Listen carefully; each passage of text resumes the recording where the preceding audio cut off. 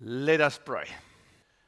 We come from many different places, as we said earlier in this worship service. And we believe, O Lord, that you have called us together.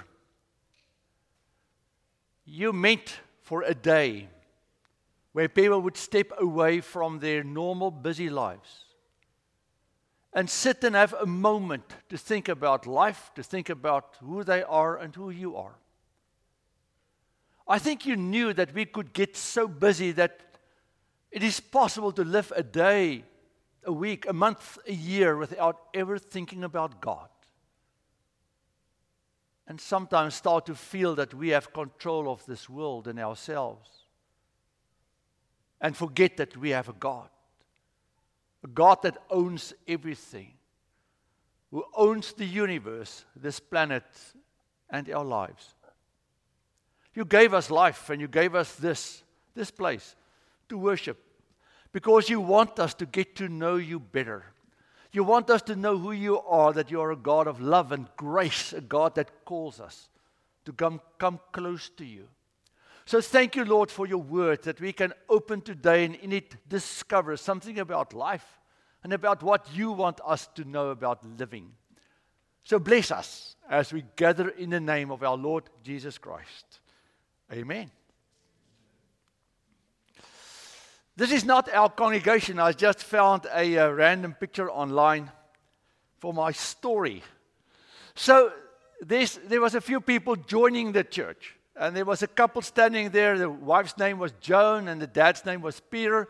And their little boy, who's 4 or 5 years old, like these little kids we have, was standing next to his dad. And his name was also Peter, but Peter Jr. So the pastor went through all the questions, at the end of the ceremony. Will you be a faithful follower of Jesus? Will you be a faithful member of the congregation? And he asked all the questions. Then he said, you guys need to answer by saying, I will. And he looked at Joan and he said, Joan, what's your answer? He said, I will. He said, Peter.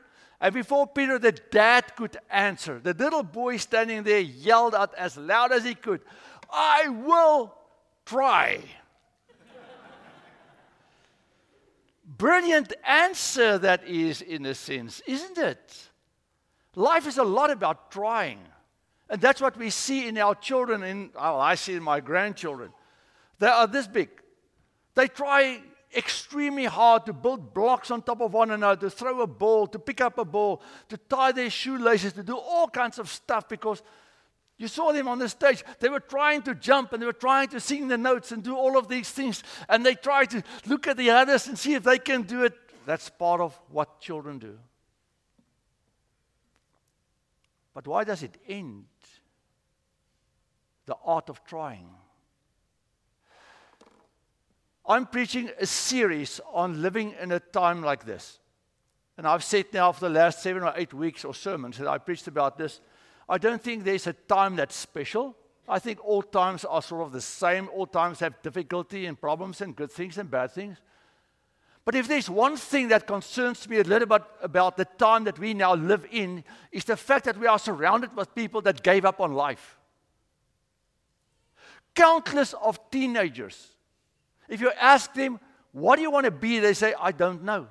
What do you want to do? I do not know. What do you want to do with your life? I do not know. Just leave me alone. I want to go and play my computer game or my video game. They are not really trying to even figure out who they are.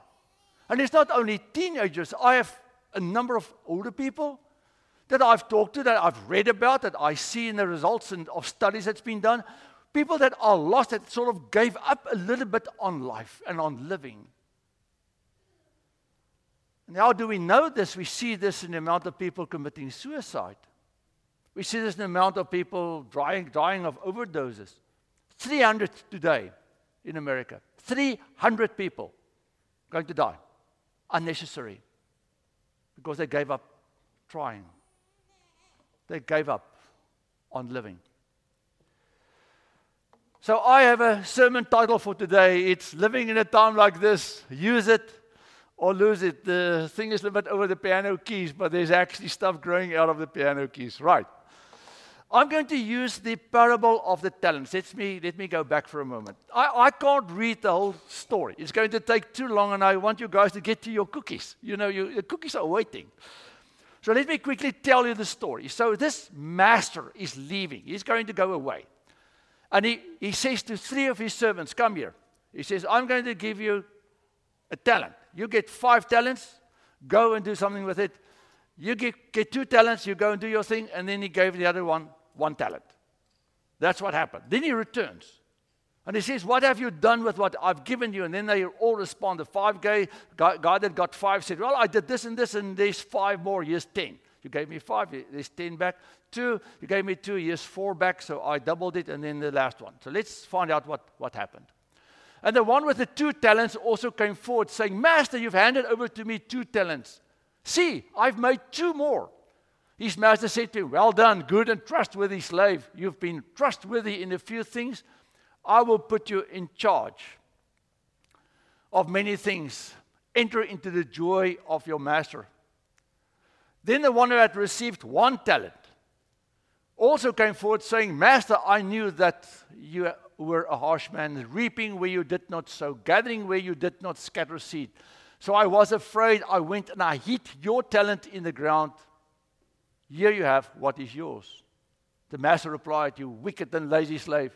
You knew, did you, that I reap where I did not sow, gather where I did not scatter. Then you ought to have invested my money with the bankers, and on my return I would have received what was my own with interest. So take the talent from him and give it to the one with the 10 talents. Let's look at the story real quick. A parable. That's what we find here in the Bible.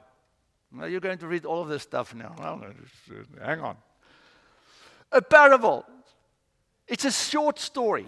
It's a very short story, a fictional story, not a real story that actually helps people to understand something about a truth that Christ or God wants us to know about life. So that's what a parable is. Now I will go back there. And in this parable we find that they were all given talents. Now, most people, when they read the story, think, well, these talents must be money. Because there's investment and interest and put it in the bank and all of this stuff. It must be money. It's defining capitalism in a sense for us. Other people say, no. Maybe it's not money, but it's the talent that's given to you. There's America's Got Talent, or there's a talent competition. So some people have very special talents. Like Sam, he's sitting here in front. He can fall off a bike and really survive. That's a talent. I'm just. But Sam has an amazing voice, and Anna can play the organ, and she can do it extremely well, and the people in the choir can sing. So they are the ones that this parable is for, because they shouldn't hide their talents. People who think this do not know Greek. You need to read this text in Greek, because the word for talent in Greek is actually a heavy weight, a bag. That's why this guy, you can't see it maybe that well on the screen, but the guy standing there actually has a bag in his hand. A bag that contains something extremely valuable. It can be copper, then it's not that valuable. It can be silver, then it's more, or gold, then it's really valuable. And it seems, if you look at what a talent was valued, it meant that it could have the value of the wages of someone working for 20 years. So the guy that got 1 talent got an amazing amount of value in his hand. It's not that he got 1 penny, another guy got like $1,000. It meant that he still had enough that was given to him that was extremely valuable. But he got only 1. We'll find out what happens now. So what do we learn then from this story? He did not appreciate what he had. He was given something of great value. So I thought to myself, this parable can't only be about money. It can't only be about having a talent to sing or to dance or to do art. This parable must have something way deeper.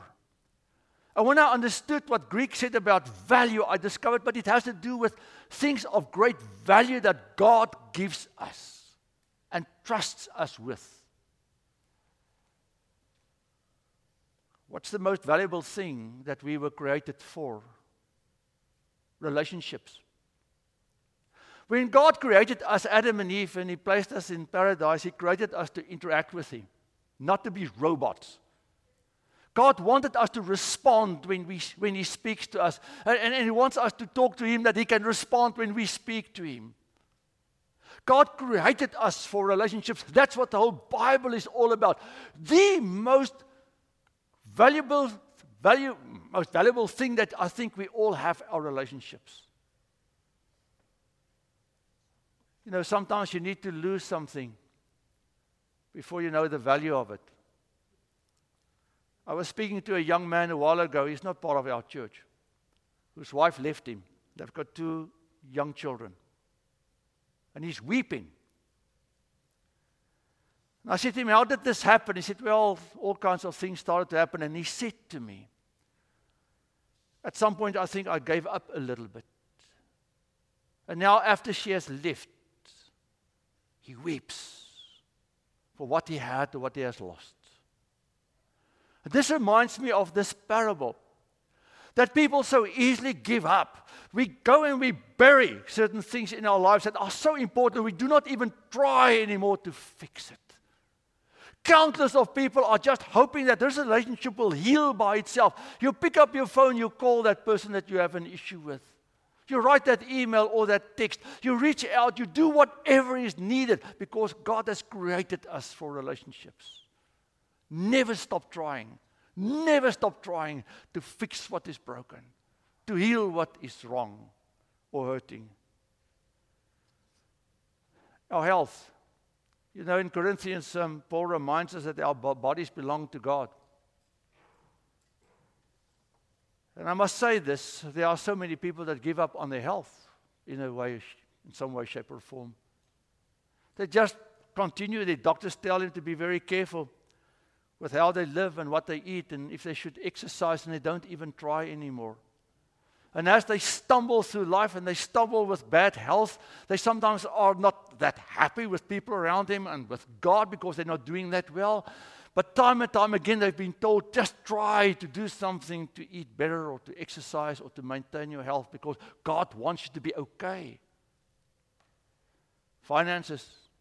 Of course, the Bible talks about finances a lot. Countless of people have had marital problems because of finances not run well, not dealt with well. And I believe with all my heart that God gives us money as a great value in our lives to help us live. But God says you need to try your best to manage it well because at the end of the day, it is mine. It is mine. Why did God give us relationships? God gave us relationships that we can be okay in this world because God wants us to enjoy life. But God also wants us to reflect His love and His grace and His glory through our relationships, to reflect His kingdom. God gave us good health that we can live and run around and work and do all kinds of stuff and have fun with this life that He has given us because God wants us to enjoy life and living, but also to serve His kingdom. God gave us finances and all of these things to enjoy life, to be able to go to a movie and to be able to go and eat out and go to a game and do all the things and buy yourself a great car if you can afford it. But at the end of the day, God says, I trust you with what I've given you because it's all mine. It's all mine. Just try to do it in the way that you would like my kingdom to be served, because in this parable, the kingdom of this master had to be served. The second one, he did not accept what he received.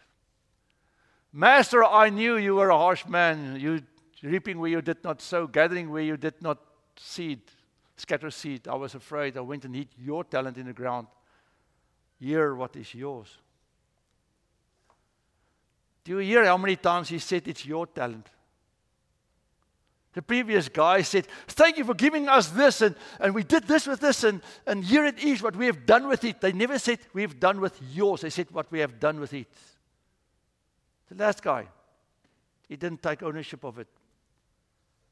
Do you know why? Because he was blaming the master for all the wrong in his life. God gave to one 5, and to the other 2, and to one 1. It's God's decision.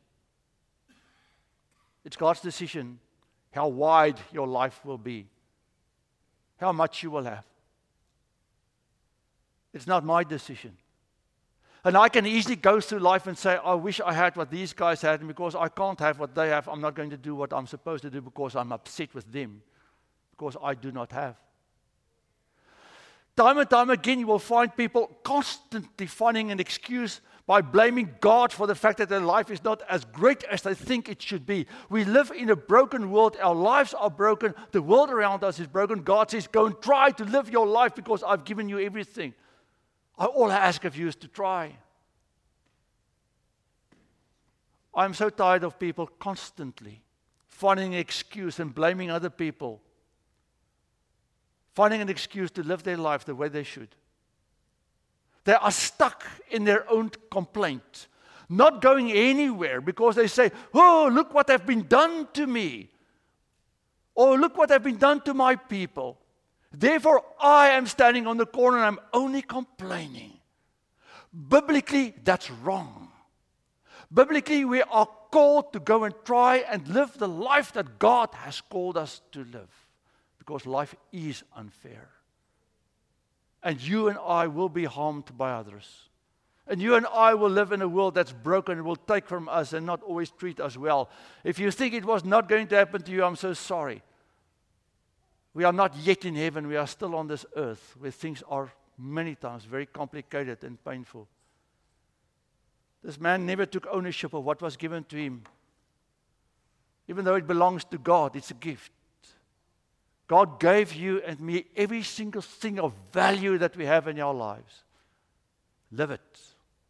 Use it. Third thing. He did not use what he had. He did not even try. Gave up. Buried what he had. He waited for the moment to pass. And I see so many people in my life that just don't want to deal with it. I'm overwhelmed. I don't want to think about it. I don't want to deal with it. It will pass. But it won't get better. It will many times get worse. And therefore he missed out on a blessing. What does it mean? It means that God comes to every single one of us. And if you think about your life may be full, maybe half full for you, maybe not as great as it should be. In comparison to others, you may not have what others have, and you can easily look and say, I wish I had what they have. But at the end of the day, God comes and He gives us great, valuable things. He gives us relationships. He gives us these bodies that we should use. He gives us finances. He gives us friends. He gives us a work. He gives us all the things that surround us of great value. God says, use it. Please use it. Because if you don't use it, you will lose it. And the reason why I want you to use it is because I want to bless you. The Lord, the God of heaven and earth, is a God that wants to bless us in our relationships. But I need to do something. I need to try to make it work. There will always be a wall between me and some other people. Somebody needs to break through the wall. As a Christian, you and I should. God wants to bless us where we are and what we have and what we do. But I need to constantly try to do the best within what God has called me to be and to do. My final slide. Then we can go to the cookies. Almost.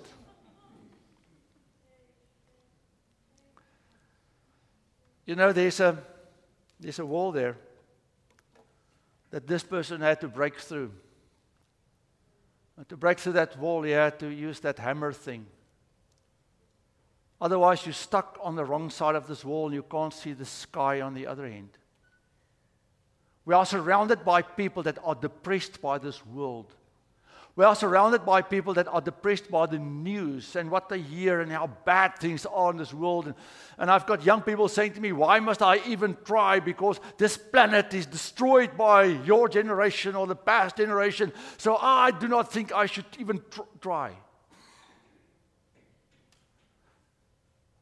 We stay behind a wall of living and of light and of blessing because we blame and we excuse and we step away from our responsibility to do what God has called us to do. And what is the thing that He has called us to do is to live a life that's biblically sound.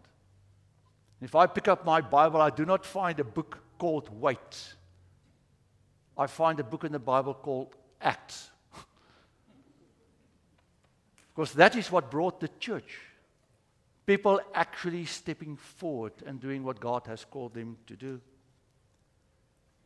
What is the thing of the greatest value that all of us have received? The salvation story of Jesus Christ. That's also part of this parable. It's in the middle of a group of parables and stories the Lord told about the kingdom of God and what the Pharisees and the scribes did also to the kingdom of God and how they bound people with laws and all kinds of stuff. And the Lord tells the story and says, the greatest value that all of you can receive, if it's 1, 2, or 5, or 500, it's irrelevant, is your salvation in Jesus Christ. Don't live as if you've buried Christ. Don't live as if the story is not important to you. Don't live as if what God has given you and has offered you is buried in your backyard. And you are facing this world on your own. Because then you will miss out on joy. Because did you hear in this parable? When the guys who did something with their talent, with their value came back, the master said, go into my joy. That is the promise. Go into my blessing, my joy, my laughter. All I ask of you, try. Don't give up. Don't give up on anything of value that God has given you. Because only when we try, He can bless and will bless. Amen.